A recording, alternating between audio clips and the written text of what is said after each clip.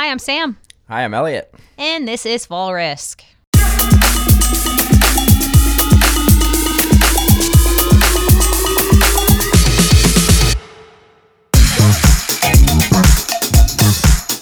Welcome back, listeners, to Fall Risk, where we talk about anything and everything skydiving. We've got a fantastic guest joining us this week on the podcast, none other than the incomparable Elliot Byrd of Bird's Eye Studio. It's great to be here. Again, right? Because like you've recorded in this room before, just with a different podcast host. Yep. From what I understand. With Matt back in 2019. Yeah, Matt Congdon. He ran. I know I've mentioned it on this podcast before, but he had his own show for a little while called The Beer Light, and it's got a few episodes up still. It's pretty cool, and if you want to go listen to Elliot's episode on that podcast, you absolutely should. It's pretty great. But let's just get into it. Let's just talk for a second. What year did you start? Start camera flying or start skydiving? So started skydiving. I went through AFF in 2009 at Mile High Skydiving Center. Nice. I didn't actually get my license then. I got about 28 jumps or so. I didn't take my test, and then I took about 6 months off. Moved to North Carolina, and then got my license at Triangle Skydiving Center. Where is that? That's in Lewisburg, North Carolina. It's kind of right outside of Raleigh-Durham area. It's like opposite ends of the country, though, too. I've been all over the place. Okay. For sure. But yeah, so it was about 6 months, and then I went, redid ground school, took my test, and got licensed then in about 2010-ish. All right. How old were you when you first started?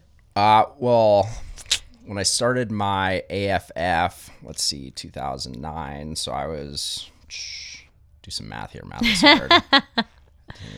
I started in 2009 too, but I was 18 at the time, so it's easy. 20s, I guess? 20s? Yeah. Somewhere in your 20s? Somewhere Early 20s? Early 20s, okay. Yeah. All right. Cool. It's kind of all, college kind of blended things together That's a little fair. bit, if that makes sense. That's fair. You had to have been. Did you go into college? Did you start college when you were 18? No, I started when I was 19. Yeah. Okay. So I took a year off after high school and Okay. then started a year later than everyone. All right. So then you must have been somewhere in your early 20s. Early there. 20s, yeah. Okay. Interesting. You don't remember. That's No. great. Most people do. That's funny. How many jumps do you currently have? Around 6,500. Okay. Nice. Tunnel time estimate, if you had to guess. Close to 100 hours. Close to? Yep. What do you do? What have you done with that time in the tunnel? So I worked at Paraclete for about 3 years, and part of my job there, I got some tunnel time. So I just went around and did whatever we felt like doing. A lot of just messing around with people, mostly free flying stuff. Done a lot of camera flying, like wings flying in there and stuff like that. But yeah, mostly just messing around with my friends, doing fun things. A little bit of everything. I'd say I'm mediocre at everything, but I can do it. Okay. Yeah. All right. So you acted like as a tunnel coach too as well? No. They wanted me to get my tunnel coach rating, but Okay. I didn't want to coach people in the tunnel. I All don't right. want that kind of responsibility. Okay. Fair enough. What made you want to get into all this? Like initially? Into skydiving? Yeah. Into skydiving. So I got a brother who's 6 years older than me, and Okay. he did it. And, growing up, I always wanted to do what he did. And so he got his license, and I was like, man, that looks cool. I want to do that. And I graduated high school and immediately went with 4 friends to do a tandem out in New Haven, Connecticut. Okay. When I was 18. It's just like all over the place. All over the place. Yeah. New Haven, Connecticut. Did a tandem out of a little, I didn't know anything about skydiving. It was a little, trailer on a grass runway with some old timers that had probably been in the sport for 30 plus years, Yep. And did that. And I was like, man, that was super awesome. But of course, going off to college, didn't have the money to do it. My parents were like, yeah, we're not going to pay for that. What are you talking about? So at that point, it kind of got in my head to start saving up and do that when I got to college. So Okay. Cool. it just seemed cool. Something I wanted to do. Yeah. Had no idea where it would take me or what I would do with it, but something I wanted to do. All right. Nice. So it's always been kind of in the back of your mind because Yeah. of your brother. All Yep. right. Cool. Does your brother still skydive? No, he doesn't. He got a herniated disc, unrelated. Okay. And then, so I think he did like 300 or 400 jumps, and then he hung it all up and moved on. How does he feel about it now? Like that you keep going with it? He thinks it's cool. He kind of had his fun time, and then he's done, and now All he's right. into shooting guns and other things like that. So Okay. he's transferred into other fun things that keep him on the ground. All right. keep his back in check, you know? Yeah. Fair enough. Can you talk about what your student program was like when you first started? Like what kinds of what kind of program did you learn to skydive with?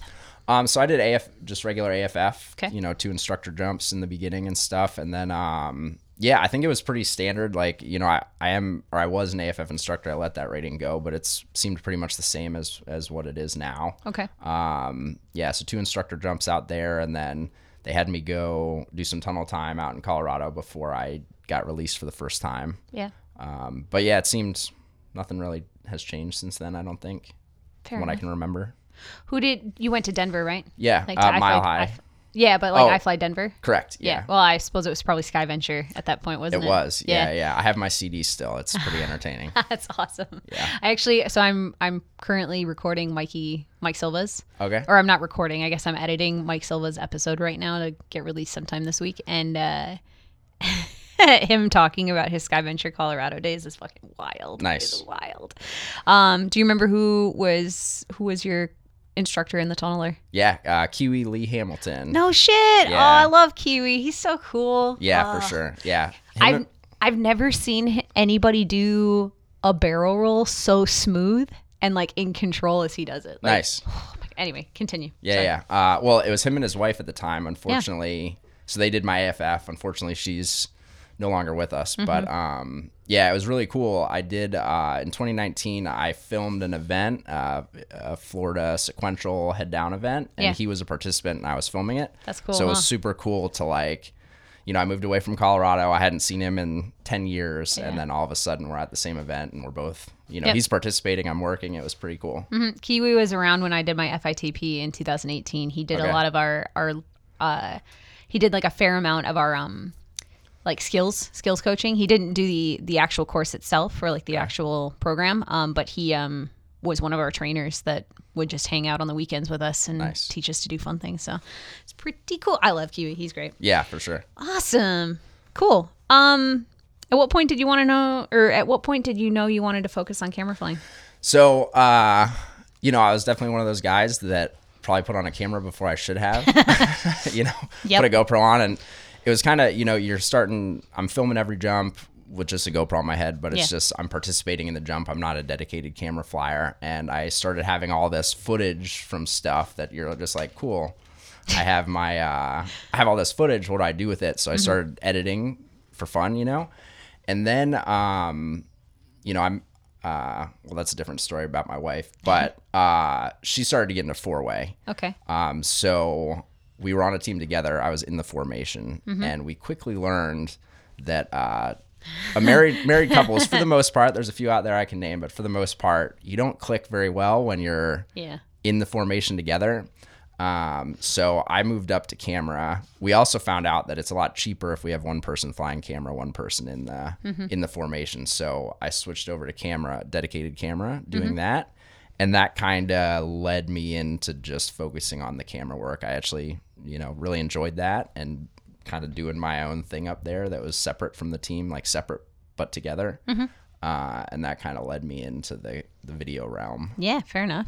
What are some of the more prominent things that you've achieved in terms of camera flying? Like what types of skydiving have you filmed, like on the ground, like just in general, what kind of things would you say are like major achievements or things you're kind of proud of that you've done with camera flying? Man, that's a good question. So, part of working, at Paraclete doing all their marketing stuff is I didn't really have one specific discipline or thing I wanted to do. I kind of wanted to do it all. Yeah. And like I said earlier, like I can do all the flying, but I'm not great at all of it, but I can do it and I can get the shot.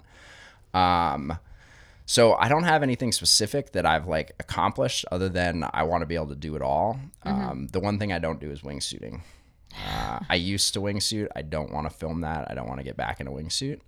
But so I guess accomplishment wise, like I filmed a lot of events, a lot of state records and stuff, but I just want to be able to fly with everyone and with every discipline. Yeah, that's fair. Okay. What was the video flying progression like? So you talked a little bit about how you were messing around with it and you were playing around and experimenting prior to the 4-way team, but like what else was in there? Like what What types of jumps did you focus on to begin with? Like, what was your first camera setup like? What was the progression like? Gotcha. Yeah. So yeah, when I wasn't doing teams, I was mostly doing free flying stuff. Okay. I got my first, this was like right at the transition point from the side box cameras to the GoPros. I think GoPros came out, it was on like the 1 or 2 when those started coming out. So very early stage of that. So my first helmet setup was a cookie with the 3-ring cutaway chin cup, and then a side box with, one of those box cameras. Yeah. And that was, I think I had jumped that for like 100 jumps or so, and the GoPros were starting to like make their way onto the scene in skydiving, and I Oh my very God. quickly. Can you hear the dogs on this recording? Oh my God. Kepler and Oakley are having the time that they're like tap dancing up there. Oh yeah. Anyway, sorry. No worries. So were you rocking like a CX100 at the time? Yeah. So I did that, and that was pretty much like, there was a friend, I was really good friends with a guy, Eric Scott, at the Drop Zone, and he was kind of the resident camera guy. So I kind of just asked him what to do, what to get if I wanted to get into it, and he recommended that. So got one of those, and then like I said, I had that for about 100 jumps and was like, cool, I can get rid of this thing off the side of my head. Let's do that. Did you use a stills camera at all to begin with, or was it mostly just video? No, it was mostly video. Okay. Yeah, I think I got the stills when I started doing tandem video at Triangle in North Carolina. All right. Yeah. Fair. All right. So how many of the different GoPros have you tried? Like pretty much all of them, or? I do every other year. I try to do that. Okay. So I think I had the one, and then, I mean, it's tough to say which ones. Those dogs are going to town up there. Oh, okay. Sorry. No worries. Yeah. So I had the one for sure. I remember that. And then maybe the 4. So like in the beginning, it wasn't a very quick turnover of cameras. It's kind of whatever. I think the GoPros really started turning around like 7. Yep. So I didn't really keep up, and then I had the 7, I skipped the 8, 9, have the 9. I did get the 10. I'm not gonna get the 11. No. No. Yeah. I mean, the 12's right around the corner too. Exactly. So yeah, they keep coming out with them, and like, yeah, it's great footage. Where it's at, I wonder if they'll change the name of this camera, like from GoPro to something else by the time they get to like 300 or something. Yeah, like that. For sure. I do like what they're doing, but yeah, they keep coming out with them, and there's no point in keeping up from my perspective for what we're doing here. I mean, next year the 11 will be $200 in comparison to the $500 camera exactly. It is right now. So yeah, it's exactly. Really no big deal. Yeah. Okay. Fair enough. Who mentored you as a videographer besides the aforementioned Scott guy? Man, so the thing with video flying is there's really not coaching out there, which is a big hot topic. Irritating. It's very irritating, and you kind of just get information where you can from people. To do my own personal plug here, like that was kind of my transition away from doing teams. Like I retired from teams last year, and that was my goal, was to start a camera school. Okay. It was going to be where the 14K kitchen is next door. All right. And then iFly shut down coaching people with wings. So that kind of put a huge kibosh on that. But that's kind of where I want to go if all the cards or everything can fall into place for that, is to be a school where, and I've talked to a lot of old time videographers about this, of not necessarily making it a rating in skydiving, but my goal, tandem being the easiest one, right, is you come to my school, you get signed off by me, and then you can go to any drop zone, and they already know that you're reputable and you're good enough to fly with their tandems without going through that step-by-step process of getting approved. But they have that practical element too, where like I can teach theory on filming big ways, but how do you like put that into practice? Yeah. And the closest thing would be flying with wings in the tunnel. And kind of, but again, iFly did its iFly thing. Oh, iFly. Yeah. Oh, iFly. Yeah. So, sorry, to bring it back to your original question. I've talked to a lot of people in the sport, and I've had the opportunity to work with a lot of people in the sport, and I just kind of take bits and pieces as I go. Craig O'Brien, Norman Kent, all those old-timey guys. But I encourage anyone, just find the guy at your local drop zone and ask around, and everyone's going to have different bits of information, and just kind of try it out, see how it works, and then get some more information and try that out, and then a lot of trial and error till you figure it out. Would you say, like, if you wanted to film if I wanted to film like a big way free fly jump, would I how important would it be for me to have flown in that formation first prior to doing a video of it? You're talking like that specific formation? Yeah, just like in general. Like, so like, let's say I wanted to go and film like a head down big way. Like when I say big way, I mean like double digits, like a 10 way, right? Yeah. If I wanted to go out and film that 10 way, how important do you think it would be for me to have had excuse me, I'm messing this question up. How important would it have been for me to have had some prior experience of flying in that formation as a flyer instead of as a camera flyer prior to putting a camera on my head to go film it? Yeah, I think it's very important. I'll say this, that I have done a lot more filming of that stuff than I have been in it. But I'd say it's very important. There's a lot of things with, especially head down, everything happens very quickly.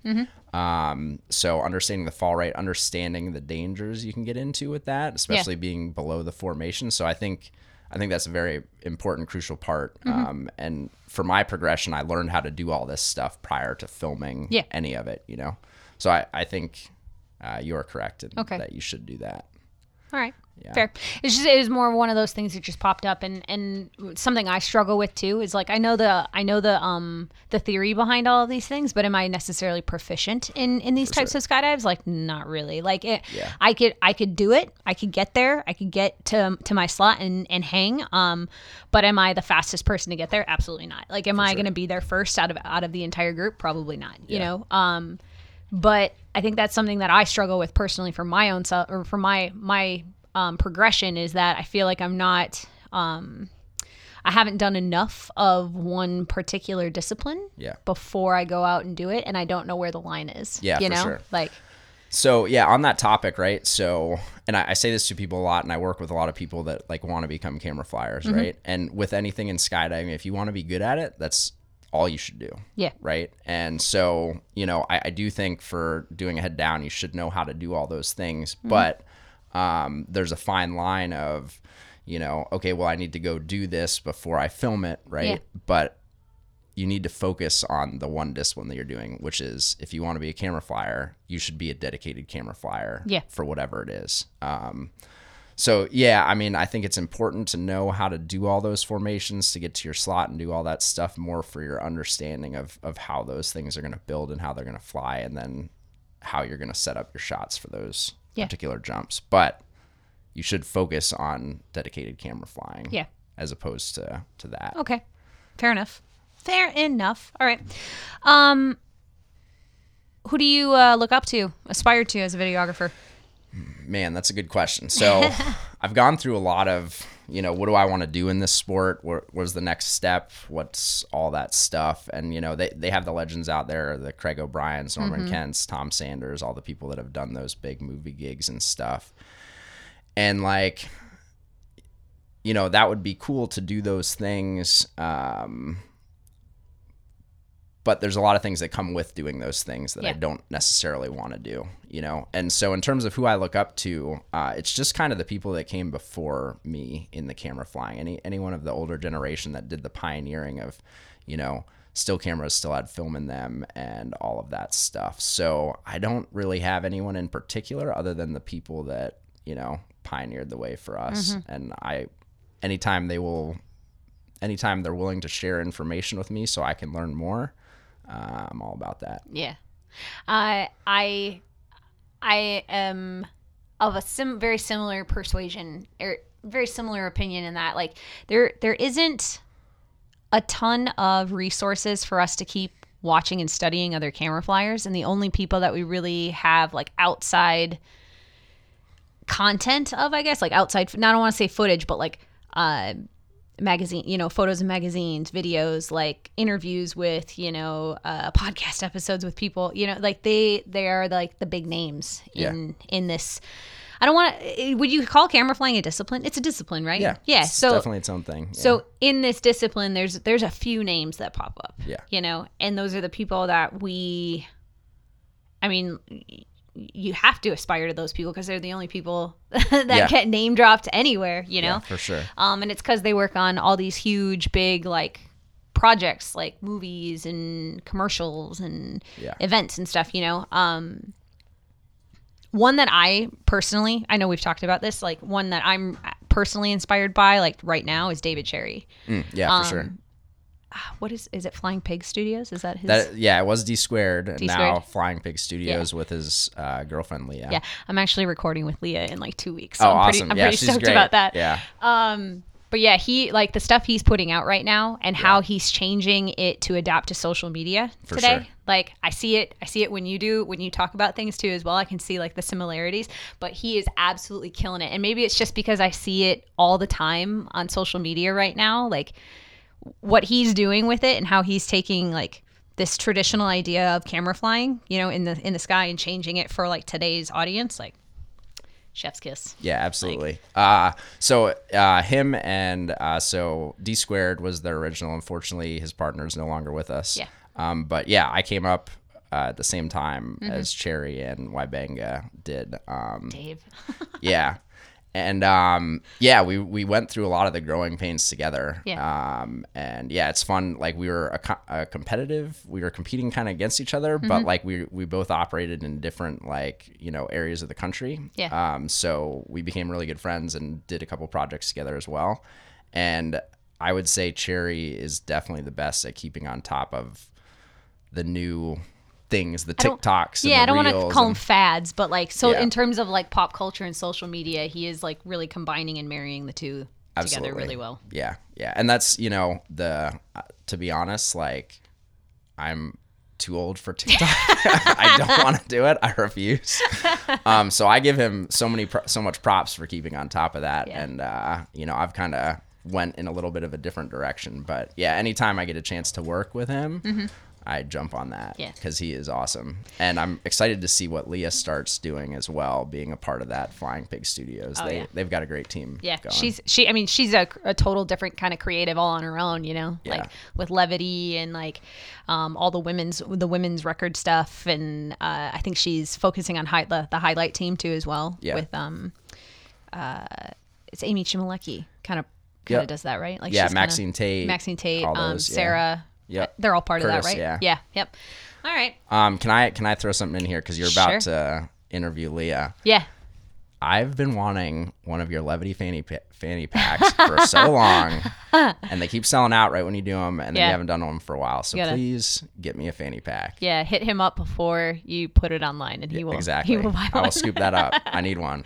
I think she's doing. I mean, I don't want to drop too much information, but I think she's planning on a reboot of that website fairly soon. So, or I don't know if the website or just the whole production, like in its entirety, but I know she's kind of planning an overhaul. That's awesome. Fatried soon. Yeah, I want to see it come back for sure. I mean, it's great. Repurposing like all these nylon parachutes. It's great. For sure.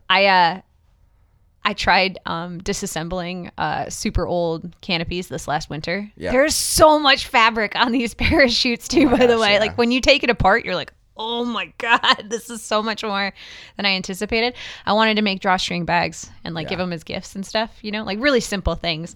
And I did a couple of prototypes, and then all the fabric just sat in things as Christmas rolled around, and I didn't do anything with them. So I mad respect for trying to figure out how to make hammocks and pillows and knapsacks and all the things that she's doing on that website, because it's a lot of work. Yeah.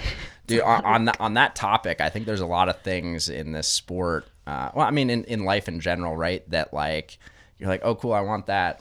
But they dive into it, and like, until you personally dive into doing those things, you don't understand how much goes into it. So like, Leah, I know I want a fanny pack real bad, but I understand how much work it is. So it's totally cool that I don't have one yet. She's doing super cool things with them too, like just the patterns and the color matching and the stuff that she's doing. Like, I was like, when I was pulling apart these canopies, I was like, oh, I see how she's doing some of these. Like, I see how she's kind of like putting together different ideas, and like, I think like there's a lot of time and effort that goes into this and figuring out your patterns, and like there's no pattern for what it is she's doing. She's got to figure it all out on her own, you know. Like I'm sure she's probably putting together prototypes. She's probably problem solving and troubleshooting different issues as they arise. Like, there's a ton of work that goes into that kind of stuff. Yeah, absolutely. Awesome. Anyway, Leah, super stoked to have you on. I can't wait to hear your podcast. And David, if you're Dave Cherry, if you're listening and you want to do an episode, like, you reach out to me, because it would be awesome to have you on the podcast at some point. That was how I got Andy Malchiotti on it, actually. We just name dropped him, and then I did one of those things like where I was like, hey, if you want to be on it, and he reached out to me later. I was like, oh, I love it. Okay. Heck yeah. It worked. Cool. Anyway, all right, back to camera flying. What's your favorite type of camera flying? I love it all. I love when I don't have to be in a certain slot. So when we're filming, records and things, like there's a designated slot that I have to be in to get all the grips, So when I can go out, which is one of the main reasons I love this job here, and the one I did at Paraclete is kind of I have a creative freedom to fly where I want, set up the shot that I want. And the ones where I have to know the plane of the jump, but I can kind of freeform it from there. Yeah. So anything like that, I don't mind. Belly, back, head down, sit flying, whatever it is, angle flying. If I can do what I want to do to get that perfect shot, that's my favorite. Okay. So this some of the stuff that you said there just brings me back to this guy that I used to aspire to be like. His name's Nick Halseth. Anybody that's listening from Skydive Twin Cities will be like, oh, Nick. Like they know who Nick is. Nick Halseth was like the resident camera flyer, like just the big deal camera flyer back home when I was first like a baby skydiver. The way people talked about him and about his creativity and like his flying and stuff, like it. I was like, that's what I want to do. I want to be like that. I want to have that, like that type of name. I want people to talk about my camera flying that same way. Awesome. Right. He was really, really like some of the stuff that he put together. It was super funny. It was really creative. It was innovative. And he made his own like little shorts too as well. It wasn't like just something that he did for, competition skydiving. He definitely did that. Like he was a 4-way camera flyer for a long time, but he also did, bigger belly ways. He did a little bit of free flying here and there. I know he used to film some freestyle stuff too. Way back in the day. But the way he put all the edits together in like this creative, fun, made people laugh kind of oriented. It was just like, that's what I want to do. I want to do that kind of stuff.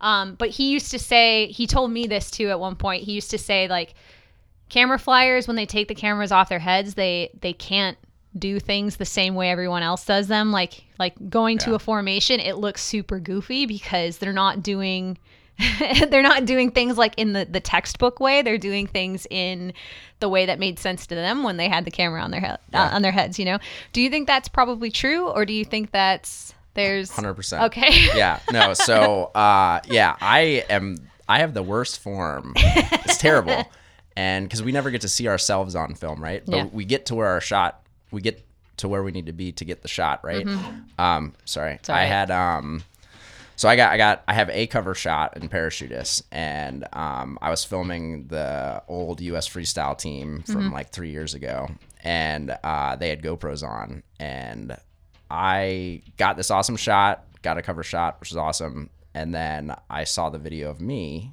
filming that shot, and I have it. I put it on my Instagram if anyone wants to see it. So it's the shot of them and then me.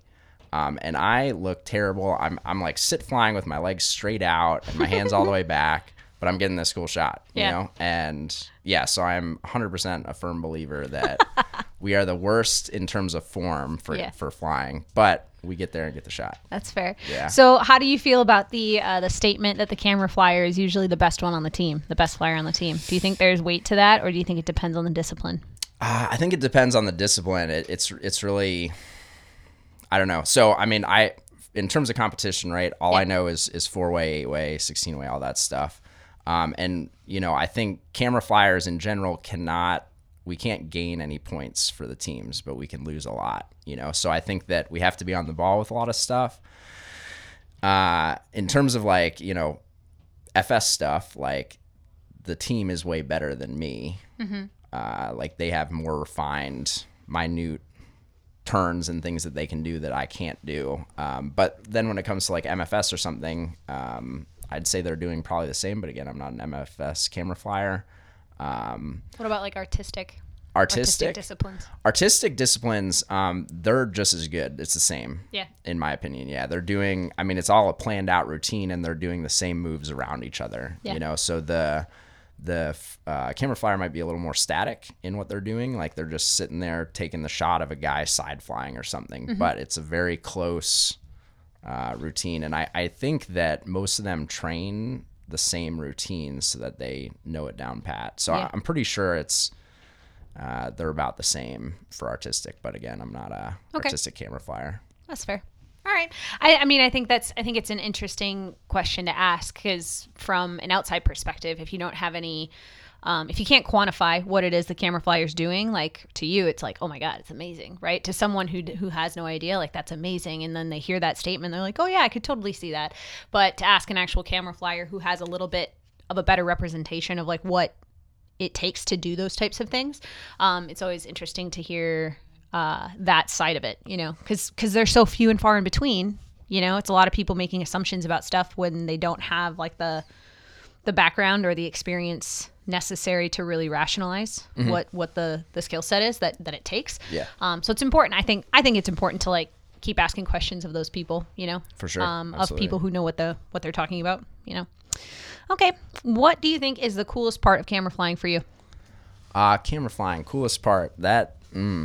I mean, I've already kind of mentioned it. I get to kind of do my own thing outside of the jump plan, you know?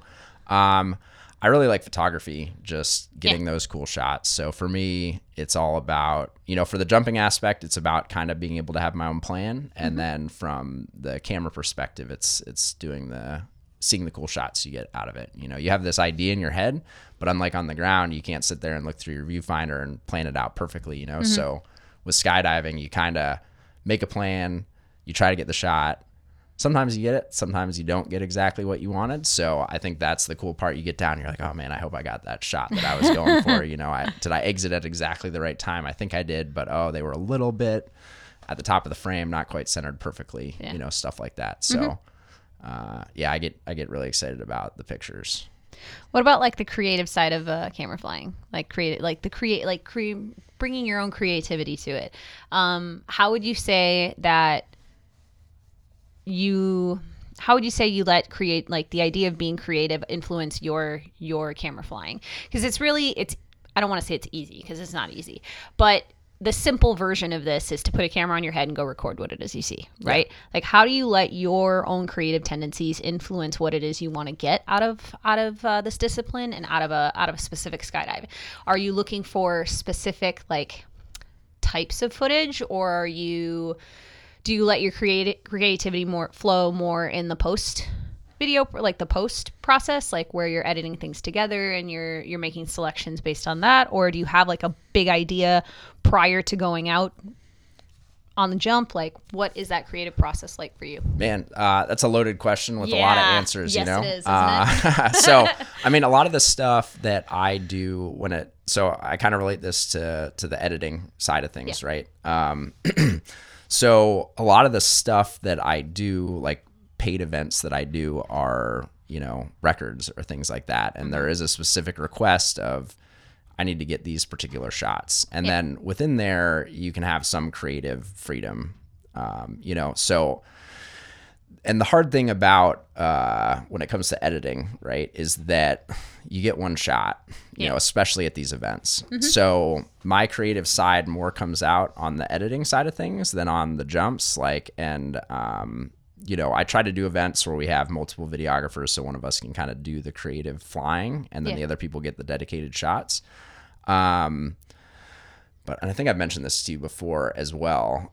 So my favorite video of all time was with David Cherry and David Wybanga at the Big O Boogie. And Cherry did 3 jumps during the entire boogie because he was getting all the ground shots. Yeah. And then Wybanga and I were getting the in-air shots. And that was the coolest edit I've ever seen to this date.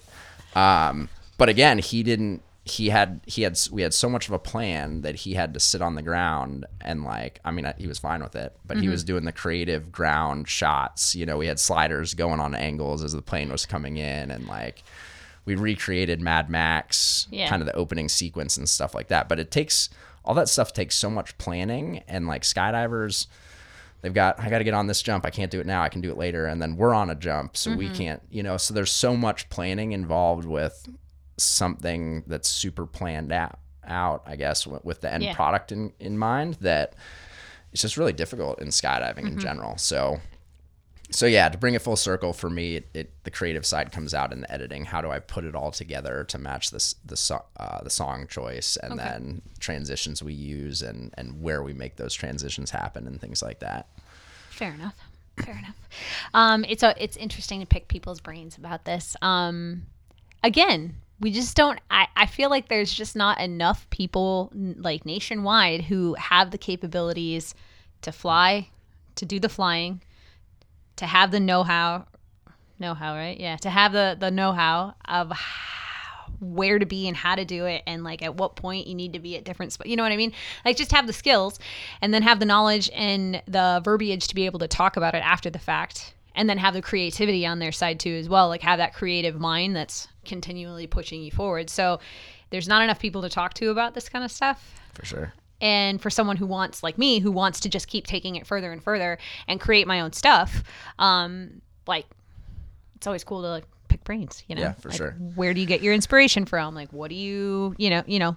Yeah. Well, all this stuff, it's so hard in skydiving, especially if you're working in the sport, to find the time to like be that creative. You're like, cool, I've done 12 tandems today. Yeah. And then I have this like video project I want to do, and I have sunset. I got one shot, and the jump didn't go as planned, and then you didn't get the shot, and then you wait until, I need 12 people, and that doesn't happen again for another 2 weeks. And then you have this one opportunity, you're burned out from a full day of jumping. And like, so it's a hard thing to do. And a lot of people don't know what goes into like, what we do from the editing side and the, video production side. Absolutely.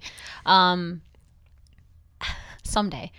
I just need like an unlimited amount of money. Yeah. So I could just do what I want to do that makes me happy, I don't have to work. I just get to do my fun project, and that's it. Yeah. I just get to go like, hey, you and you all know how to fly. Like, you want to do this project? Cool, let's do it. Yeah, for sure. I think that's why. So back home, they used to host this event called the Film Fest event. Yeah.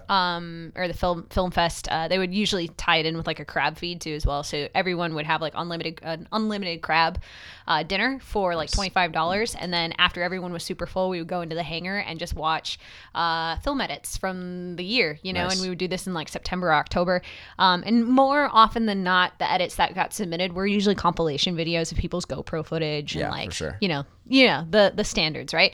But every now and then you'd get one that was like really creative, and someone wrote it and like acted it out and like for sure. did a full on skit and stuff. And I was actually just talking with my friend Stevie, Stevie Kane from back home, who owns his own production company. He taught me pretty much everything I know about cameras. He let me use all of his like editing equipment. He would give me microphones to do things on the ground, like record things properly, like that kind of stuff. So he really enabled me a lot in terms of being creative with skydiving. Skill set wise, like we didn't really do a lot of flying together in terms of video flying, but like on the ground, like, here you go. Yeah, like, have fun. Go be creative. Cool. Like, oh, you want me to watch your edit afterwards, like, and show you how to edit properly? Like, fantastic. I will totally do that. Like, here's where I would clip things. Here's how I would change stuff, like, and then, make adjustments from there. So he really enabled me a lot in terms of being pushing like the creativity into skydiving a little bit more. It's just now it's, for me at least, I need to have more experience doing different types of disciplines in order to go to the next step of like being a creative camera flyer, I guess. I don't even know if that's a thing, but I'm going to coin it, creative camera flyer. I like it. But the Film Fest, like, that was like the one opportunity of working in skydiving. It was the one opportunity where I got to do exactly what I wanted to do in skydiving every single year. And it was my favorite thing. And I'm so stoked that Skydive Midwest has an event like that. And I hope that it's better than what I heard last year was like. I hope that there's like a ton of entries in there this year and we can make it like a big deal. We need to get the hype up. Dude. Yeah. Dude. Even if it's just like edits, like just compilation edits, like put in a 2-minute video, 3-minute video. It's the, I'm going to put out the tandem video. We just recorded. Yeah.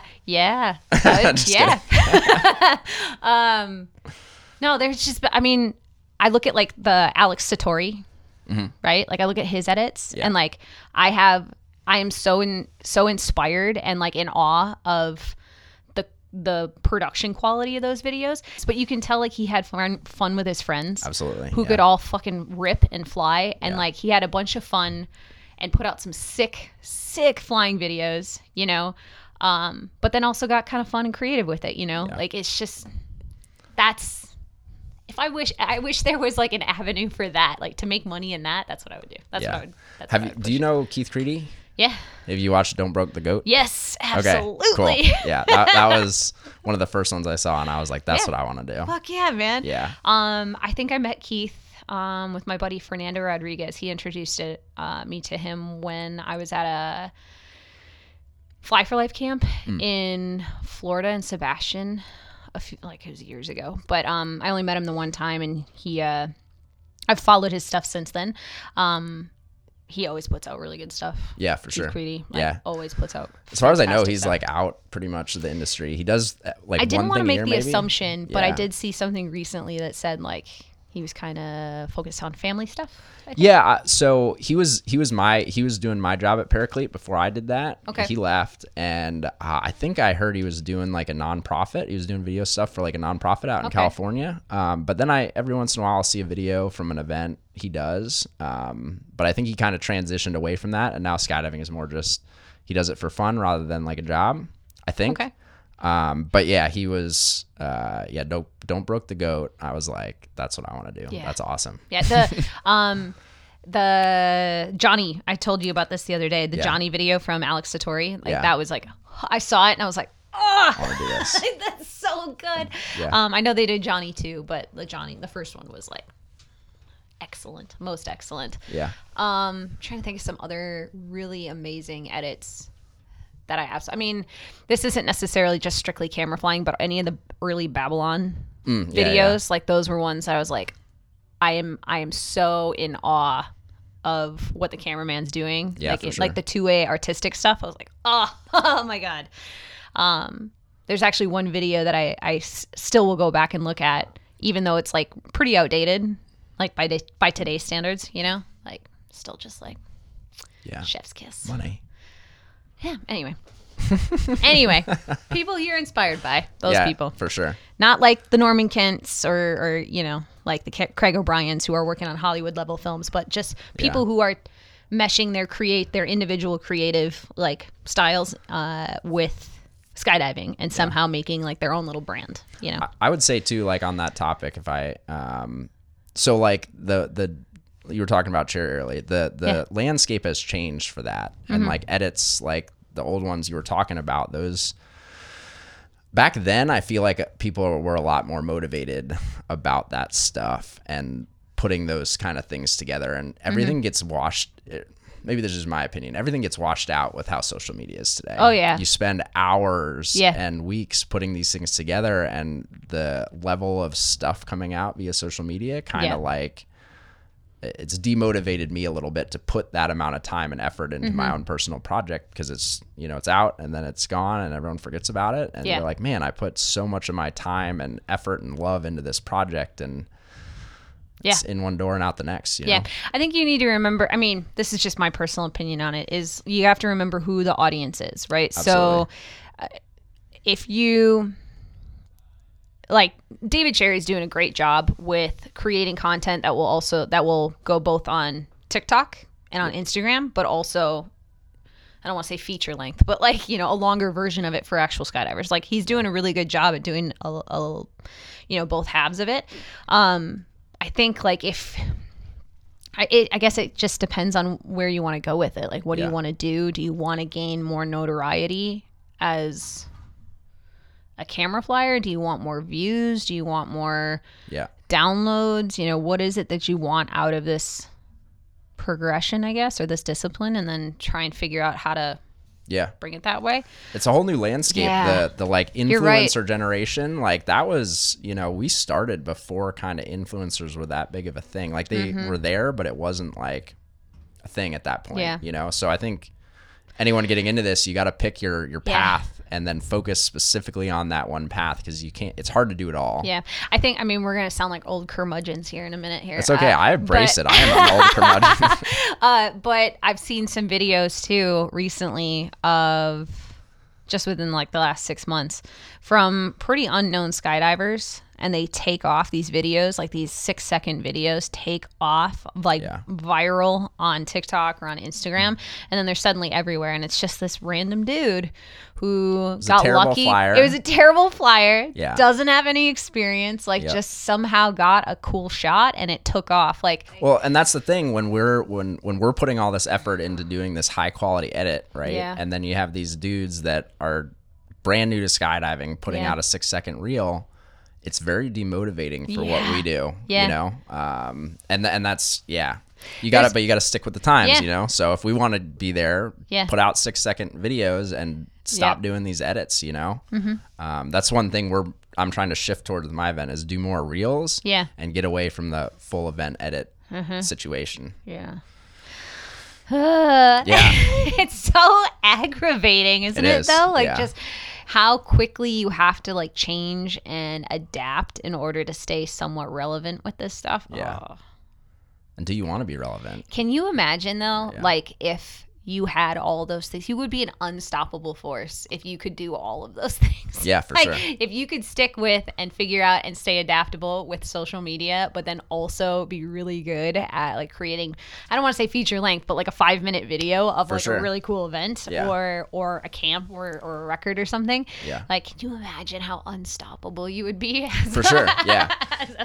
I mean, unfortunately, you know, as a creative force. Yeah, if that's all you could do, that's great. And what I've found, you know, I'm here doing like the marketing for Skydive Midwest, so I've had to take on this other job to pay the bills. You know, so if you're an influencer and can like that's all you do, then like heck yeah, I would do that. But a lot of us, I don't know, Cherry's situation or you know anyone else that would be on the same kind of path that I am, but you have to pick up these other jobs to do to then be able to do the thing that you want to do, which is the video editing and the pictures and all that stuff. But you end up, you know, trying to do that on top of your real job to like, you know, stay alive. I feel you.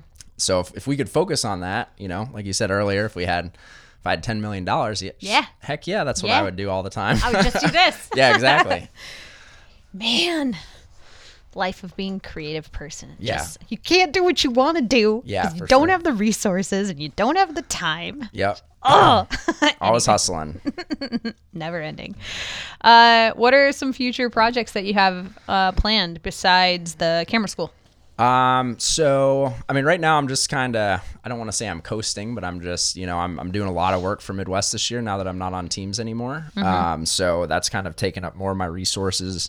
I'm kind of committed until the event stops, the All-American Invitational with Doug Barron. That's every year over the 4th of July. So I'm constantly doing that. I'm starting to break into the free fly head up kind of world. I've done it, but now I've got a 1 Point Skydive, Brad and Mallory Hunt. They're I did one of their events and they're inviting me back. So hopefully that'll channel into, you know, some like world record stuff, which I'd love to do. But yeah, I don't have anything like specific personal projects or anything like that, but it's more, I want to do more event stuff in the free fly world. I'm kind of very established in the FS world. And so I get a lot of those and I love doing those, but I'm trying to then branch out more into the free fly side. But you know, you only have so much time. Yep. So you gotta, go whoever asks first. Yeah. Then I go there. Okay. That's fair. Fair enough. If I got work here, then, you know, I can't go do an event. Right. So, okay. You heard it first. I just had a girl message me. She said she worked in Manifest at her local drop zone. So like it is this, I mean, I'm excited and pumped to say that this Project Fall Risk is actually being heard by people like I've never met before. That's you know? Awesome. So if you want to plug yourself right now and you want to say, hey, I am ready to be hired and I am ready to travel and go someplace else to focus on a video like that. Not on a video, on an event like that, by all means, like plug away, man. 'Cause you never know who the hell is going to like pick up the phone and be Yeah, like, for hey, sure. we heard you. Yeah, absolutely. We've seen your stuff. Come on out. Cool. Yeah. I mean, I love doing events and stuff like that. My schedule is my schedule. Yeah. Sometimes I can do things, sometimes I can't, but I'm always open to people asking. And if I can make it work, I can make it work. I got a website, birdseyestudio.com, which has a contact form on there. Okay. That's BYRDS. I will probably link that in the show notes too. Cool. So That'd be awesome. So that's there. And you can reach out to me there. I also have a Facebook page, Instagram, all that good stuff. Same Bird's Eye Studio. And yeah, I mean, I'm always open to come out and doing things and having fun. And, at the end of the day, it's about getting people having a good time. Yeah. For any event. It's, I think the best thing you can do with an edit is show everyone having a good time. Right. So if you get everyone smiling faces and everyone's having a good time at your event, that's like the best advertisement to get more people to come out the next year. And that's kind of the direction I take with all this stuff I do is you're trying to promote the next year's event and the year after that and the year after that and the year after that. Yep.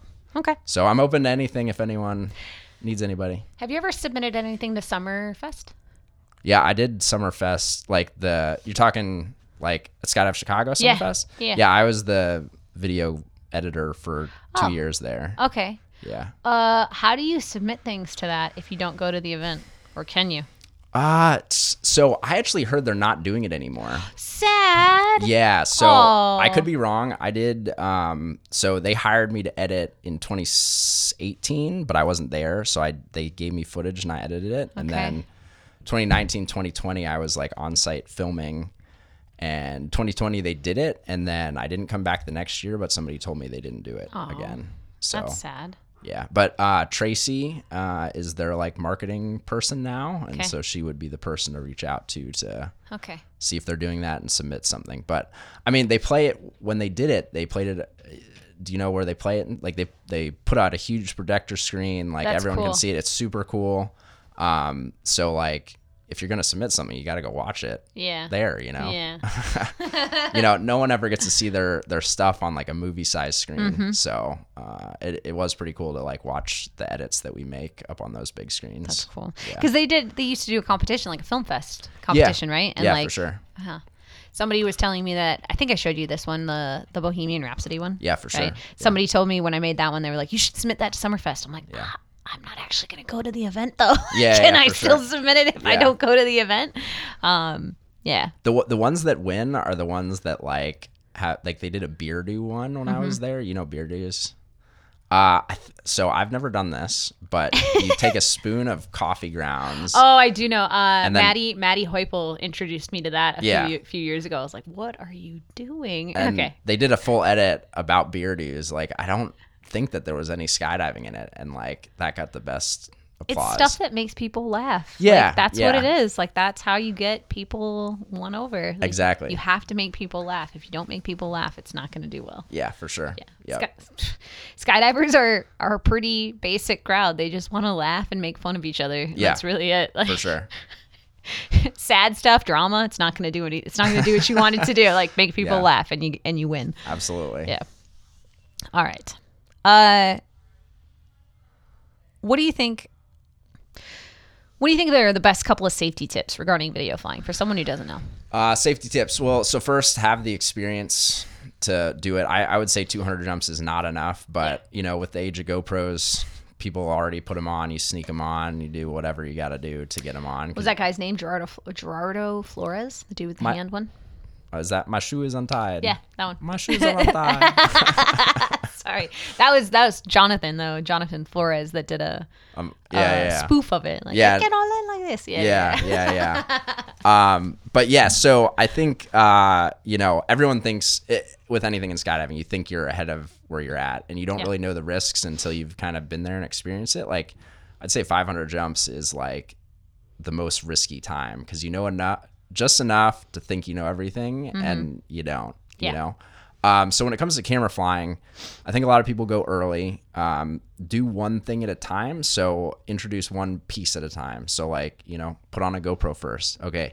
You got the GoPro on, now put on a ring sight. Okay. You got the ring sight on, now put on, the camera, but don't put on your tongue switch yet. Okay. Then, and get into the routine of all the things you have to do prior to your skydive on top of your EPs, once you have these new pieces of equipment on. And then when it comes to EPs, practice your EPs with your cutaway on your helmet as well. So a lot of people don't really consider, they're like, I'm not going to have that. And they don't really add it to their EPs. So make sure you do, you know, main, cut away your camera helmet, and then the rest of your EPs. Yeah. And so start getting that ingrained in your head. I don't even see other instructors doing that very often, like touching and doing their EPs with their camera helmets. Yeah.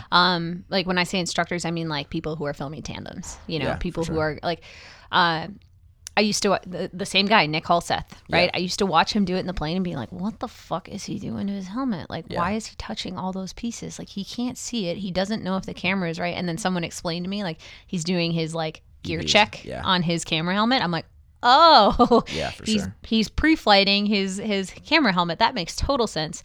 And then since then, like I've always done it too as well, where I touch like the ring sight and I touch like the handle and you know the quick shoe, like when I was jumping stills every time, like making sure I knew where to pull that if I ever needed. Not that in an emergency situation you would do that, but just in case you ever needed to, you know, like where's the quick shoe release, you know, how would I pull this off if I had to, like, where's my cutaway cable, like all of those things, like those are things that people don't necessarily think about. Yeah, for sure. So I think, you know, take it slow, you know, one piece at a time. And then, you know, as soon as you introduce that camera helmet, and my biggest pet peeve is people jumping a still camera with a G4 on top of their head. So camera helmets have cutaways for a reason. Because you might need to get rid of it. Do you know how hard it is to take a G3 or a G4 or what's the G3.5, right? 0.5. You know how hard it is to take those helmets off? Yeah. If it's like tied to something on your canopy, like well, even if there's like no tension on it, it's hard to get off, you know. And so, you know, and put a GoPro on a G4, whatever. But you start throwing bigger stuff on there. You put 2 GoPros on there. You know, that's a whole nother level of snag hazard. You put a still camera on there, you know, and like I get it, you want a full face, whatever, but you know, I've never had a camera helmet cutaway, so knock on wood, never happened. You know, but I don't want to be in a situation where I get snagged up and I can't get rid of it. So, you know, a lot of people ask me about, well, can I put this on the G4? And I'm like, you can. I'm not going to promote it, though. Of course you can. Should you? I don't know. No. Probably not. You know, it's going to work great until it doesn't, and then you're going to regret doing that, you know? So I've never seen that. I don't think I've seen someone put a stills camera on a G4 yet. Yeah, I've seen a couple people. Oh my God, really? Yeah. Why? Like, that's an excellent question. G4 is an impact rated helmet. Why would you compromise the integrity of that by drilling holes into it and adding even if you put a sticky mount GoPro on your helmet, you're voiding the impact rating because it's a point of impact, so it can go through the impact foam. So you put anything on your G4, anything impact rated, it's voided the impact rating, whether you drill into it or not. Interesting. Yeah. But the G4 is the hardest helmet to get off of the Cookie lineup, in my opinion. I mean, it's hard to get on. I can only imagine trying to get it off. I think I have one, but I think it's too small for my head. I think that's why it's so much harder to put it on and take it off. They don't break in as much as because of the impact foam. I think I need a small and not an extra small. I have an extra small. So. Gotcha. Yeah. Tiny little pin head. Anyway, I also, like, I've seen, like, the flat mounts for, like, the G3s, and I've seen, you know, like, those mounts and stuff like that, and I've never really understood it. Like, why not just buy a camera helmet that's designed to have cameras on it? Yeah. Whatever. You know, in the end of the day, we're adults, and we can make those decisions, and if you want to do that, you know, I'll tell you not to, but, you know, that's up to you. I mean, they're all similar price, though, too. Like, why would you buy a $600, $700 G4, you know? Yeah. When you could just spend that money on like a flat top, for like sure. a light version of it, or a tone fly helmet. Yeah. Like whatever. But yeah, whatever. If you want to spend your money on that and you're an adult and want to make those risks, then cool. You do you. But I think, you know, on that topic, I think a lot of people don't know. And like I said, I haven't had a camera cutaway. So like, I don't know how that's going to go, but I have a cutaway. Yeah. You know, and so I just think a lot of people just don't know how it's going to go, no matter how much experience you have. Until you've had your first cutaway, you know, you can practice your EPs all you want, but until you have one, you just don't really know how it's going to go. I had my first sport canopy chop while I was filming video three years ago, and I was really happy that like nothing else had happened. You know, it was spinning line twist, so it was spinning above my head. You know, like I had just enough space in my risers to pull my head back so I could really see what was going on.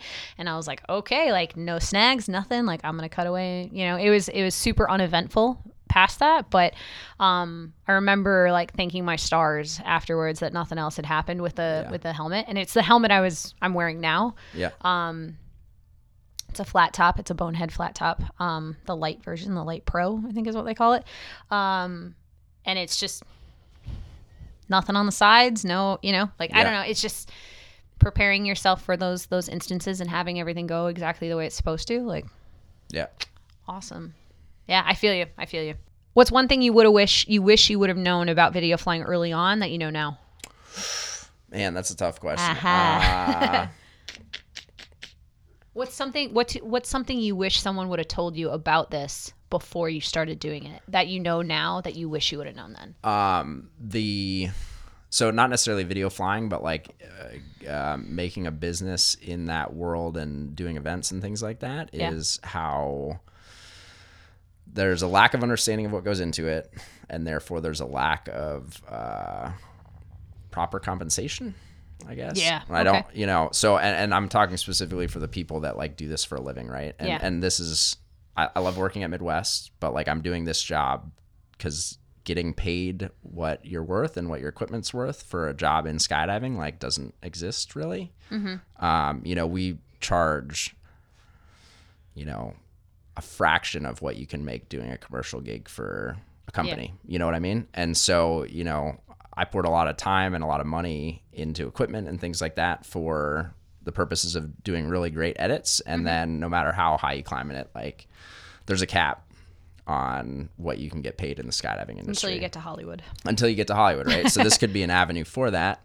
But yeah, so like, you know, I quit my full-time job to start Bird's Eye Studio, and it's been great, but then, you know, you're supplementing that with other things. So like I picked up the job doing marketing at XP, at Paraclete XP. And then I did my kind of projects on the side, did a couple events here where I could do edits and the things I wanted to do. And then, you know, went from there to Skydive Midwest. And then now I'm doing like SEO and customer relationship management and like all these other things that weren't the original intention with going full time in skydiving. But, you know, you kind of have to pivot to, you know, make up for not being able to make that, that amount of money you need to survive today, you know? So, that I wish I had known that, but again, all the people that skydive, it's about the passion of doing it, you know, and it, you know, you learn that over time. You do things for free or cheap to like get your name out there, and then you start getting your name out there and you get established, but then you reach a peak where it's like, okay, this is where it stops. Yep. And you can't really go much higher than that until you get to like Hollywood. Man. Don't do shit for free, okay? Yeah, for sure. Like, I agree. Get something out of it. Don't just do it to get But like as an artist, nothing. I mean, so for anybody that doesn't know that's listening, I do a lot of different things. I have been a like a professional dog trainer. I've been a professional skydiver for my entire career, like adult life. And something that people don't know very much about me is that I am an illustrator by trade. That's what I went to school for. It's what I was trained in. Like, I'm an illustrator. I draw really, really, really well. I draw pretty pictures. I'm very, very good at it.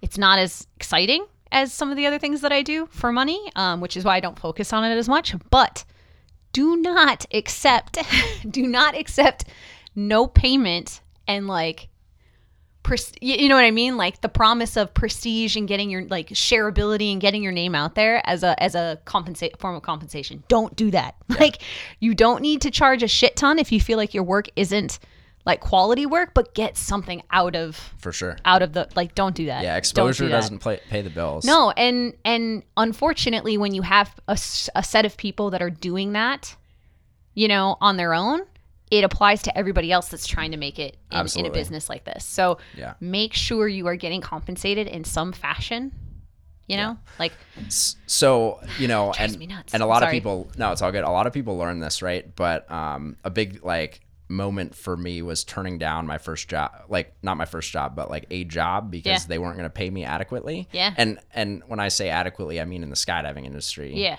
Not like outside of that, but they were like, well, we don't want to pay that. And I'm like, well, cool. and I said, I'm not coming. Yeah. And that was a big, like, cool.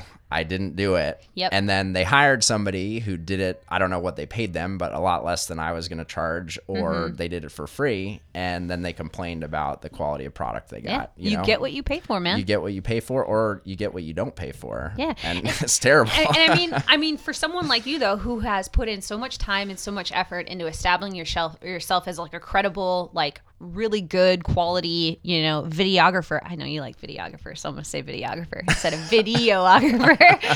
It just flows better. It doesn't at all.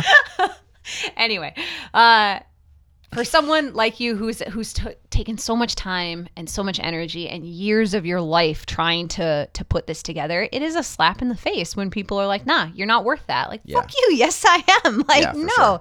And then they have the audacity to complain about what it is they actually put out. Like, well, you had the opportunity to spend just a little bit more money on a really good package and a really good quality, you know, and videographer. Like, yeah. I mean, and what you pay for. Yeah, I'm not gonna like say I'm the best out there or anything like that, but I've done this for 7 years now. Yeah. You know, so I know what works in terms of, like, you know, like I said earlier, it's you're when you're doing an event or anything, you're trying to get the right footage and the right pictures to be able to promote it for the next year and the year after that and the year after that. You know, and that's a specific type. You know, you're trying to get. When I did Summerfest, you know, one of the other editors there, he did an amazing edit. It was absolutely amazing. And pretty much any event, but it was like the same 10 people doing ninja stuff. Yeah. You know, which is cool. And the video was awesome. But like when you're at a boogie with 400 people, everyone wants to see themselves. And the kid who has 50 jumps that is a terrible skydiver, and he's going to see that video and be way more stoked on it than the dude with 10,000 jumps doing ninja stuff. Like, they're probably not even going to watch it. Yep. So you put out that edit that shows everybody at the event having an awesome time. That goes a lot longer of a way, in my opinion, especially for promoting the next year. And you can see it reflected in the stuff that you do for Skydive Midwest, the videos that are constantly playing. Like, there's a little bit of everything in there. It's not just the same group of people over and over and over again. You know, you see the, I will say that it is like the prominent people that are here, but it's because they're here, you know, so they're always going to be in the footage. But, you know, you got the belly flying, you got angle exits, you got some of the tandems, some of the students, you have chemtrails, you have next in there, you have other big way stuff. Like, there's tons of different things that you can pull from. It's just a matter of being able to cover all those things. Yeah. I think the reason, so something I noticed about the Sebastian Invasion Boogie, right? Yeah. I don't know if they still do this, but they used to do it, and they did it the year I went in 2013. They would do dailies. Daily edits. Yeah, for sure. So that you could see yourself flying. Absolutely. You know, it wasn't just one edit at the very end of the event. It was like all the, and like this is another example of like Cameraflyers are always working. It's not just in the sky. They're editing, and they're choosing music, and they're choosing you know, clips and stuff throughout the day. At the end of the day, they're throwing together a really, really fast edit, just like of the daily, you know, the daily going-ons of like the 2-week event, you know, and it's important and exciting for people. I remember seeing myself in it, and granted, the clip I was in was an awful clip. Yeah, for sure. It was a terrible clip, but it was hilarious. It was great to see like that I made the reel, exactly, you know? Yeah. Even though it was a video of me totally fucking up on the Skyvan, you know? But yeah, you were stoked about it. Yeah, it was like, fuck yeah, I made it. Like, that's great, you know? They thought that clip was funny enough or good enough or like noteworthy enough to put into the daily reel, you know? That's exactly. Cool. Yeah. Anyway, it's just, there's lots of different ways to do it, and it's kind of the same with organizers too, right? Like where you only have the same 10 people on your skydive, and you're not really like reaching out to anybody else. Like, how do you stay relevant? How do you stay on top of it? How do you like keep? Yeah, for sure. Yeah. I mean, and it, you know, to each their own, and you know, in the end of the day, you know, going back to like being compensated and things like that, you know, so there's a certain sense of us doing this for our own, like, I want to put out the edit I want to put out. And you got to remember it's your own artistic vision of it all. And we all have different approaches, and every approach is great, you know, if it's what makes you happy, you know? So yeah, I mean, I'm not trashing anyone else's way of doing things. Whatever you do, that's awesome, you know, but that's kind of the method that I've come to, is like, this is what's going to help future stuff and bring in more money years over year and stuff like that. So, Yeah. but if you're an editor and you want to go full time doing it, it's got to be a passion, and keep doing what makes you happy in terms of your editing style and what you do. Yeah. My friend Stevie has this saying of like one for the, I can't remember what it is, but it's something about one for the company and then one for me. You know? For Like sure. I do one for the company so that I can pay for the one for me. Right. Exactly. Like, so it's like it's a balance, right? For sure. I'm going to text him later and be like, what is that saying? Anyway, in addition to all those things, what kind of advice do you have for anybody else that's looking to establish themselves as a camera flyer? Gotcha. So, this is a big thing that I always tell people. So, I mean, I don't think that it's just isolated to skydiving. I think it's, the world as it is today, but kind of a lot of people want a free route to something, and they don't necessarily want to put the work in to get there. And I get this a lot with the camera flyers that I ask me to coach them. And like, I'm happy to give advice to anybody and anything like that. They come to me and they're like, I really want to be a camera flyer. And I'm like, cool. That's what you need to do. Like, you're always flying the video slot on the jumps. You're not in the jump wearing a GoPro, so you need to dedicate yourself to that, discipline. Right. Yeah. And so I'll spend lots of time with these people, take them in the tunnel coaching with camera wings, all that stuff. And then they're out just doing a fun jump. And it's like, well, cool. Are you trying to be better at camera flying, or are you just trying to skydive as much as you want? Like, you can't skydive. We have 60 seconds to do something. So you have to, if you want to be good at camera flying, you have to do that dedicated camera slot. The other aspect of it is it's very be a reliable person. So a lot of things I did in the beginning is I said, rather than saying, cool, I'm going to do this event, I'll give you an edit, right? I'm like, I'm going to do this event. I'm going to, I full on quoted it out, right? And I said, you will have this by 2 days after the event or 1 day. And it didn't matter what that time was, but I made a plan with the people paying me, and I followed through on that plan. And some people, they're like, cool, yeah, you'll get this. And then, it's 2-3 weeks later, and then they deliver the edit. And at that point, delivering an edit, everyone's already on to their next boogie. It's irrelevant. And it's irrelevant, So the biggest thing is just being a reliable person. Like with any job, I'm hired to work here. I got to show up at 9 and leave at 5, right? It's same with getting into editing or camera flying or whatever. Like, your job isn't over till you're done with that thing. And, so you're back from a boogie. Cool, I'm going to chill for 2 days and then I'll start working on it. Like, no, I don't think, from my experience and opinion, I don't think that's the way to do it. So anything you want to do, just, go do it and follow through on what your commitment is for a particular job or a particular gig and stuff. All right. So dedicate yourself to camera flying. And then if you want to get into the editing game and all that stuff, like, give a full on quote and expectations, make sure expectations are clear on your side as well as whatever event you're doing. Okay. Yeah. Fair enough. You heard it here. Would you prefer Sony or Canon? I'm a Sony guy. Yeah. So I got into photography in skydiving, and I started with Sony. So I'm a Sony guy. Okay. I have no experience with Canon. I'm sure they're great. Yeah. I started with the A6000 and went from there, and that's what I use, and that's why. All right. And that's why. Yeah, and that's why. They worked well, and I like them, so I'm going to keep using them. I know that, like, infrastructure. Okay. Bonehead or Tonefly? Cookie. Oh, Cookie. All right. Yeah. Got it. Ring sight or no ring sight? Ring sight, for sure. Why? So ring sight is static where it is. Yeah. You put a little piece of sticky tape on your goggles, they move around. Yeah. Your glasses are in a little bit different spot. It's a much more accurate picture using a ring sight. Yeah. I remember my first exposure to like the X on the goggles, and I was like, what the fuck? Yeah. Why would you do that? For sure. Just buy a ring sight. Whatever. Anyway, what do you think in terms of type of camera switch? What's the preferable one? I like the tongue switch. So I've always used a tongue switch. So I can't say, like, the reason I chose a tongue switch is because of what I heard about the other one. So bite switch, sometimes people bite through them, so you run through them quickly.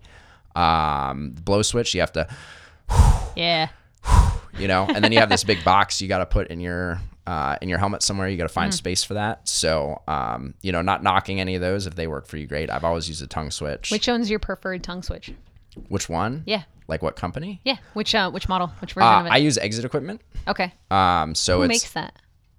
Exit Equipment. Yeah. Is that who it is? Okay. They're like from Slovakia or something. And the reason I chose them is they have a very low profile multi-port. Okay. It's a right angle multi-port that's already in there. And yeah. So you don't need like you don't need the adapter or anything? Yep. Okay. And so you just tell them left side or right side of your helmet, what camera you got. You can change the color of the tongue switch, which whatever, doesn't matter. You can tell the length you need of the thing. Yeah. And so it's all custom order. Oh, that's cool. But it is from like Slovakia, so it takes a little bit. Okay. But he makes them to order. All right. So yeah, I think it's exitequipment.com, and it's the website could use a lot of work, but the tongue switches have always worked great for me. Cool. And yeah, again, I haven't tried any of the other ones, so I'm not knocking any of them, but that's what I've always used, and it's worked great. I tried the hypoxic one, and I just couldn't sit it between my teeth the right way, where it would make where I could hit the trigger really well. Yeah. I also don't like the bite switch because I bit through the first one and it was like, this is toast. And then I've never tried a blow switch before, but the Ranch Pro Shop one, they sell one. I have one of those. Yeah. Those are awesome. And they work great. And it's very similar to that. So the Exit Equipment is kind of like a pedal, versus the Ranch Pro Shop is like a button. Yeah. So, but it's the same. It works the same. Okay. But I like kind of the feel of the pedal. Yeah. I can feel it kind of click in. With the Ranch one, I love Sonic, you demand. But yeah, I couldn't really feel it being depressed, and with the Exit Equipment, I can feel it being depressed in my mouth. Yeah, so I know when it's going. That's fair. Yeah. The reason I like it is because I can hold it against the front, like the top of my teeth. Hold it right just on the inside of it, and then I can just press the whole flat tip of my tongue against it, and it's just it's perfect for sure. for me. There's so many options out there, guys. Make sure you do your research. Yeah. Ask your local Cameraflyer, I saw one. I don't know if you've ever seen something like this. There's a guy named Steve Barker who works, he might still work in Paris, actually. I'm not sure. But the winter that I went down there to work, he had his trigger on his hand. I've seen that, yeah. And it ran all the way down through his camera jacket, and he held it on his hand, and he would tell people hey, press that button, and they would press it, and the camera flash would go off in the plane, and they'd always be like, oh my God, Yeah. It was super funny, and he just hit it on a trigger, and I was like, I'm pretty sure that's how it was cool. done back in the day. Yeah. Because cameras, you could do that with cameras. It wasn't a skydiving accessory until, I don't know when the tongue or bite switches came out. That's what it was. It was like a switch you would use for a portrait, like a self-portrait, and he would just, it was really cool. Yeah, for sure. It's a big red trigger right here on his camera gloves. Yeah. It's pretty cool. Anyway, flat top or chin cup? Chin cup. So I've never had one that goes, like you have where the chin and it's the back entry. I've never had one of those. I'd like to try it. I have a big protruding chin, so I need comfort in there, and a lot of helmets don't fit me properly. Okay. So I had the big one is the G3. Now the G4 and G35 fit better, but the G3 I had to go 2 sizes bigger to fit my chin. So the back entry ones, I tried on one. It's not yours. Yeah. I tried on one back in the day, and I couldn't fit it in with my chin. So the chin cup. There's a lot of things that I don't like about it. I think it would be more stable having the back entry one. But for my chin and comfort, I'm doing a lot of skydives, and I don't want my chin to hurt and my jaw to be pushed back and stuff. Yeah. It's funny that you say that. So I broke my jaw in 2016, and I used to jump a rawa, right? So I had the chin cup, and every time I would push it in, I'd be like, Jesus, my face hurts so bad, right? So I switched over to the flat top when I was in California. Craig O'Brien actually turned me onto it. He was like, yeah, I've been jumping this for a while. It's fantastic. Do you want one? It was before they had released it, and they're like, yeah, just tell Naomi that, I said you were on the list. And I was like, okay, cool. And ended up getting the camera helmet that I'm currently flying. I really like it. I will say that when I tighten it down, it still does hurt, but it's not nearly as much as the Rawa was killing me. For sure. Not nearly as much. I'd be interested to see what a Tonefly felt like, if it still pushed back on that lower mandible in a way that made it uncomfortable, but that was my experience with the Tone Fly. So the Tone Fly, I had one of the flat tops, you know, and they're great. I'm not talking trash on any helmet, but for me and my chin, it had very little padding in the chin cup. Yeah. And I had to tighten it so much that it pushed my chin back, and then my chin would just hurt from using it. So they're great helmets, and they have a big platform. But yeah, they hurt me as well. That's fair. Yeah. Okay. Tinted goggles or clear ones or sunglasses? Not sunglasses. I can't wear sunglasses. Okay. Sunglasses look the coolest for sure. But for me, I have to wear the really lame goggles without the seal on them. Those are the only goggles I've found that I can use. And you've probably seen me. I have a big ring around my eyes at the end of the day. Yeah.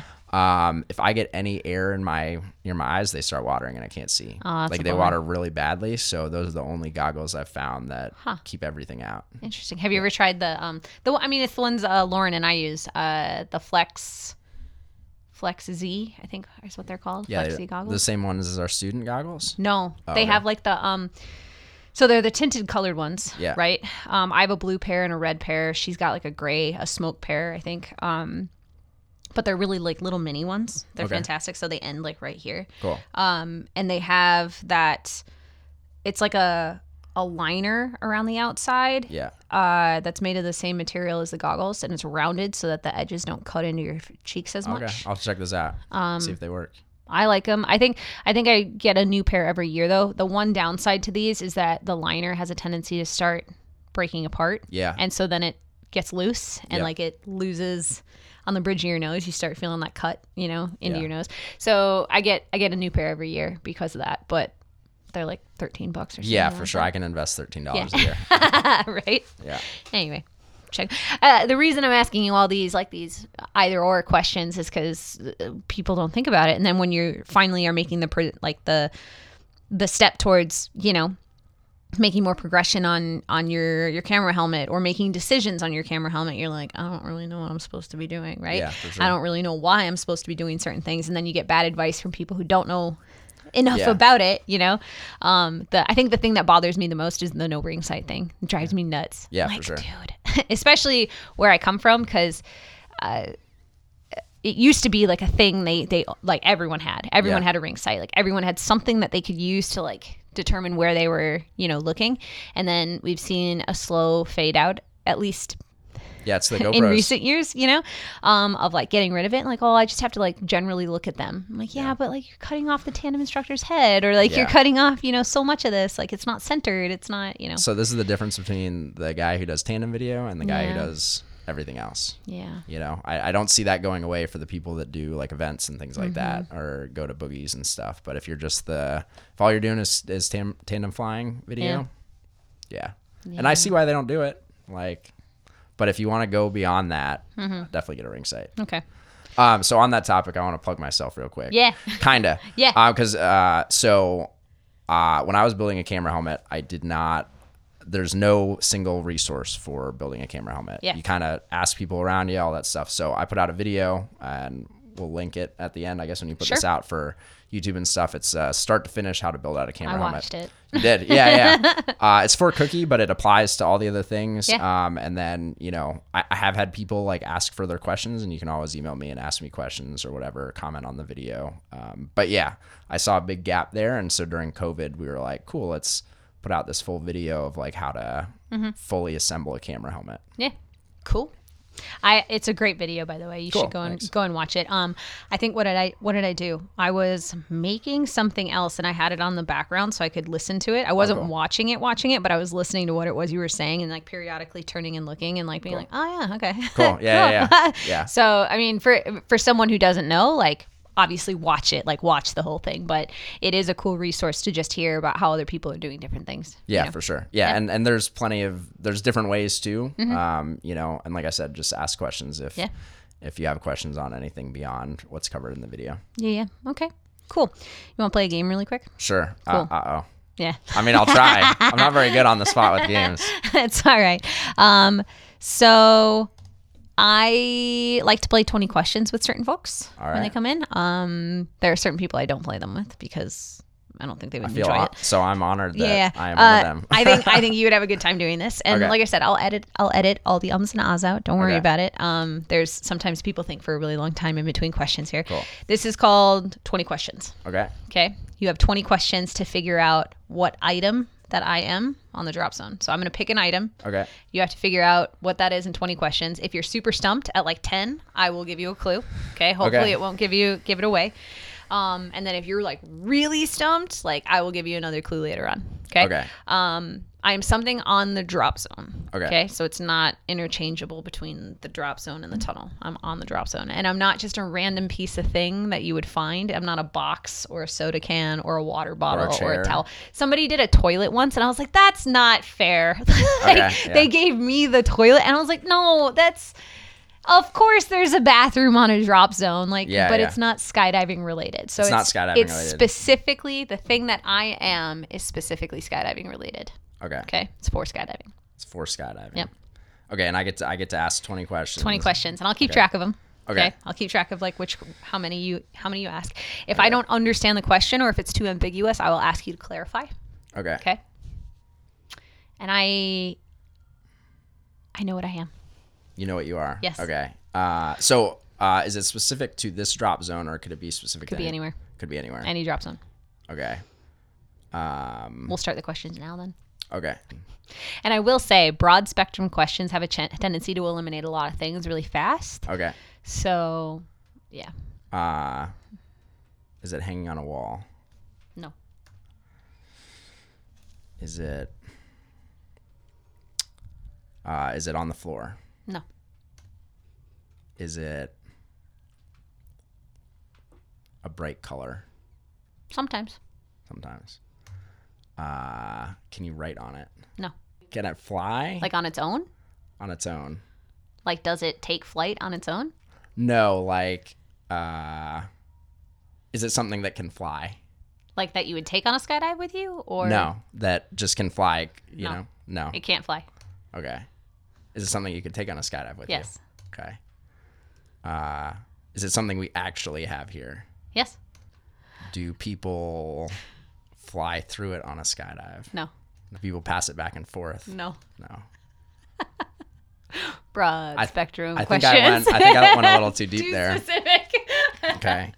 I'm stumped here.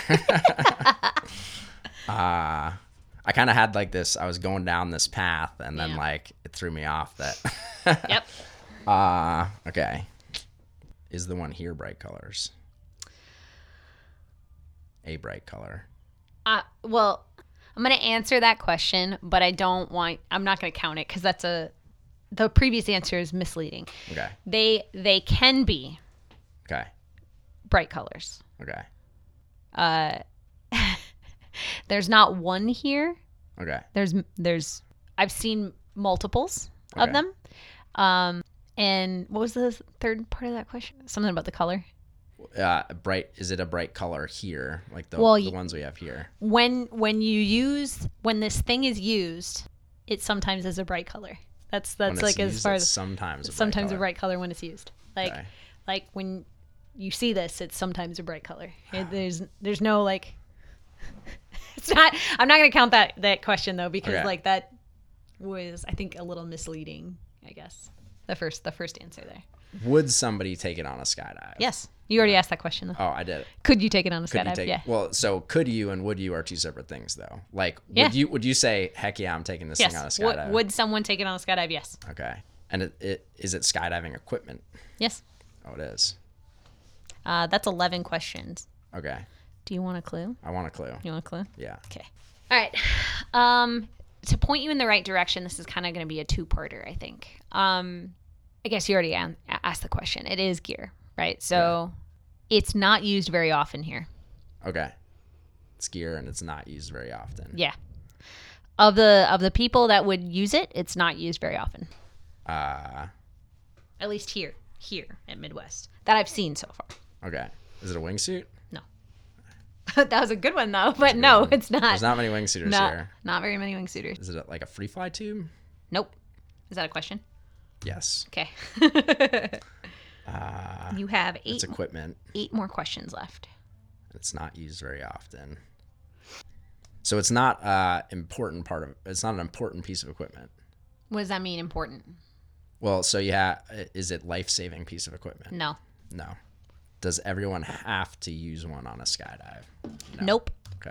Well, I'm going through all the things that you have to use, and it's not those. And then what are the things that you don't have to use that also could be bright colors? Does it have to do with camera flying? Yeah. It does. Yes. Uh, I was waiting. I was like, come on, just ask. Just ask. okay. Does it take video? No. It doesn't take pictures. No. You just asked that. Okay. I said video. Well, I included same? it. Same. Okay. It doesn't record anything. Doesn't record anything. Yeah. I should know this. I'm a video. Yeah. So ring sights don't have different colors. They're all the same. I mean, I guess there's orange ring sights. The lollipop ones. The orange ones. Yeah. I'm continually hitting my microphone. Sorry. Yeah, the orange ones. Okay. But it's not that. No. Okay. And that was a question. Damn it. You got 3 more. 3 more to go. Is it an indicator light? Oh, you got it. Yeah, It's okay. an indicator light. Yeah. That was tough. It's like sometimes it is, sometimes it's bright. Yeah, sometimes for sure. It's a bright Okay. color. Not all the time. So but I got sometimes. it in what, 17? You got it in 17 questions. Nice. Okay. That's Nice good. job. Thank you. Good job. Yeah. I was waiting for you to be like, come on, ask about camera gear. Ask about camera gear. I should have. Camera Yeah. gear. Yeah, indicator lights, man. We don't see those very often anymore. For sure. Yeah. Thanks, Trunk. Yeah, thanks, Trunk. You the man. I think I've only seen 2 people use it here. Yeah. You and Tom. Yep. I don't think I've seen anybody else use one here. Yeah, for sure. I mean, GoPros, Super View. Yeah. 2 GoPros. Yep. Yeah. Don't need to, I guess. Yeah. I don't know. I used to use one religiously. Yeah, same. Way back in the day. Trunk's the go-to, for that, sure. but like for GoPros, but recently, I think he just put one out for like the 10 or the 11, right? Yeah, Didn't he just put a new one out? To the 8 Yeah. forward. So for a long time, I was waiting for something like that to come out because I Yeah. moved up cameras and I was just like, I don't have anything to use with this. So Yeah, for sure. Yeah. Yeah. Well, you always got the trusty mirror or Right. Hey, is my GoPro on? Is my GoPro on? Yeah, for My sure. altimeter, looking into my altimeter. To be honest, like I use them for competition. Yeah. For sure. And then for events, like I want to have them for the day-to-day with tandem flying. I don't know that they're necessarily needed. So I understand why people don't use them. Okay. But if you're doing a paid gig, whatever that is, or Yeah. a competition, everyone should have one. I agree. Yeah. Totally agree. Another tool to make you better at what you're doing, Absolutely. right? Do you want to play a version of this? Or do you want to call it quits? Play a version of Yeah. what? 20 questions. Or I have to guess what you are. I bet you're really good at this. We'll see. I don't know. I've gotten... who stumped me? Oh, it doesn't count, though. Sean Kennedy stumped me, but he was very misleading in his answers. Oh, okay. Yeah, that's not Yeah. fair. I asked him if it was an inanimate object. He's like, no, you could hold it in your hand. And then it was a beer fine. I was like, fuck, dude, Yeah, no. that doesn't count. Yeah, that doesn't count. That doesn't count. Yeah. Okay. Got one? I got one. So can you clarify me before we start? Is it on the drop zone or can it also be at the tunnel? It's specific to drop zones. Okay. All right. Am I a piece of gear? No. Do I stay on the ground? Yeah. Am I a piece of training equipment? No. Okay. Am I a piece of specialty equipment? It's specialty to a drop zone. Okay. Do I ever get taken on skydives? You could, but I don't think that people would. Okay. Is it specific to Skydive Midwest? No. Okay. They exist at some other drop zones, so it's not specific to here. But it is something unique, that you don't see very often. You don't see it at most places. Okay. But it's at some places. Okay. Yeah. Is it used for everyday skydiving? Here, yeah. Yeah. Okay, let me ask you Sure. this. When you say training equipment, do you mean like for For educational purposes. Like, is it used for educational purposes? Yeah, I guess you could say that it is. Yeah. Yes. Okay. All right. Yeah. It's not a party item, right? It's not like something they would break out for parties. No. Okay. I could see people screwing around with it. But it's not. That's not its intention. Got it. Okay. Yeah. All right. Does it stay inside the hanger? Does it indicate wind direction? Yes. Is it the tetrahedron? No. No? Okay, so then it's the arrow. It's an inflatable arrow. Yeah. Good work. Oh yeah. Educational. It's training. Yeah. It's like it could go either way. It could go depending either on how way, you look at it. Yeah. you know? Yep. Yeah. I was like, okay, so it's only in some drop zones. I was like, the only other place I've ever seen a tetrahedron was at Paris. Well, so there's tetrahedrons and then there's inflatable arrows. Yeah. Z Hills has an inflatable arrow. I think Paris also has an arrow, but I don't think it's an inflatable one. I think they just lay it on the ground. Yeah. So there's multiple different types. Yeah. Of these things. Yeah. Yeah. That's awesome. That was easy. Good. I'm new to this game, so. Personally speaking, I feel like this is something that we could play for like a weekend like party, kind of like with Jeopardy and stuff. We could play something like this. We could do it in teams, but then we could also I showed Kristen a version of Connect 4. Yeah. That you could play where you show people like pictures of something and you have to identify whatever it is. And whoever gets the first one gets to put the next Connect 4 piece in. Yeah. Yeah, she wants to do it with butts. With butts? Oh, God. Put everyone in the same pair of pants and just take pictures of their butts. Oh, God. Oh, no. I'll help organize it. How about that? That'd be good. She asked me if I'd taken pictures yet. I'm like, no, you got to organize it. And then I will take pictures. Do you have the pants yet? That's not my department. Okay, that's fair. Our department. That's fair. I sent because I think Ben was also talking about that, Ben Statler, and I sent him a pair of pants that I thought he should use. It's the TikTok ones with like the scrunched butt, nice. the scrunched piece in the butt, so like you can really see. Like that would throw people a lot because sure. no one wears those. Yeah. See, I wasn't willing to go around and be like, hey, can I take a picture of your butt? Yeah. You know? Yeah, that's fair. Someone organized it all. I would do that. I'd just be like, hey, Kazu, put these pants on. Yeah. Turn around. Butt Boom. picture. Yeah. You just get me the pants and I will do will do all the leg work. Literally the leg work. I love it. So dumb. I'm sorry. All right. For everybody listening, thank you guys. We're gonna call it there. Thank you for listening in. Thank you for spending your time with us, Elliot. Thank you for donating your time. You're an hour and a half, 2 hours here. Wow. To recording. That was a long one. Yeah, it was right. good though. The conversation kept going. It kept going. Like yeah. To be honest, though, I feel like I could keep talking about camera flying like endlessly. So for sure, we got to cut it off someplace. So absolutely. Anyway, thank you again. Thank you. Really appreciate it. To everyone listening, have a good, safe skydiving weekend if that's where you are. Be safe. Blue skies.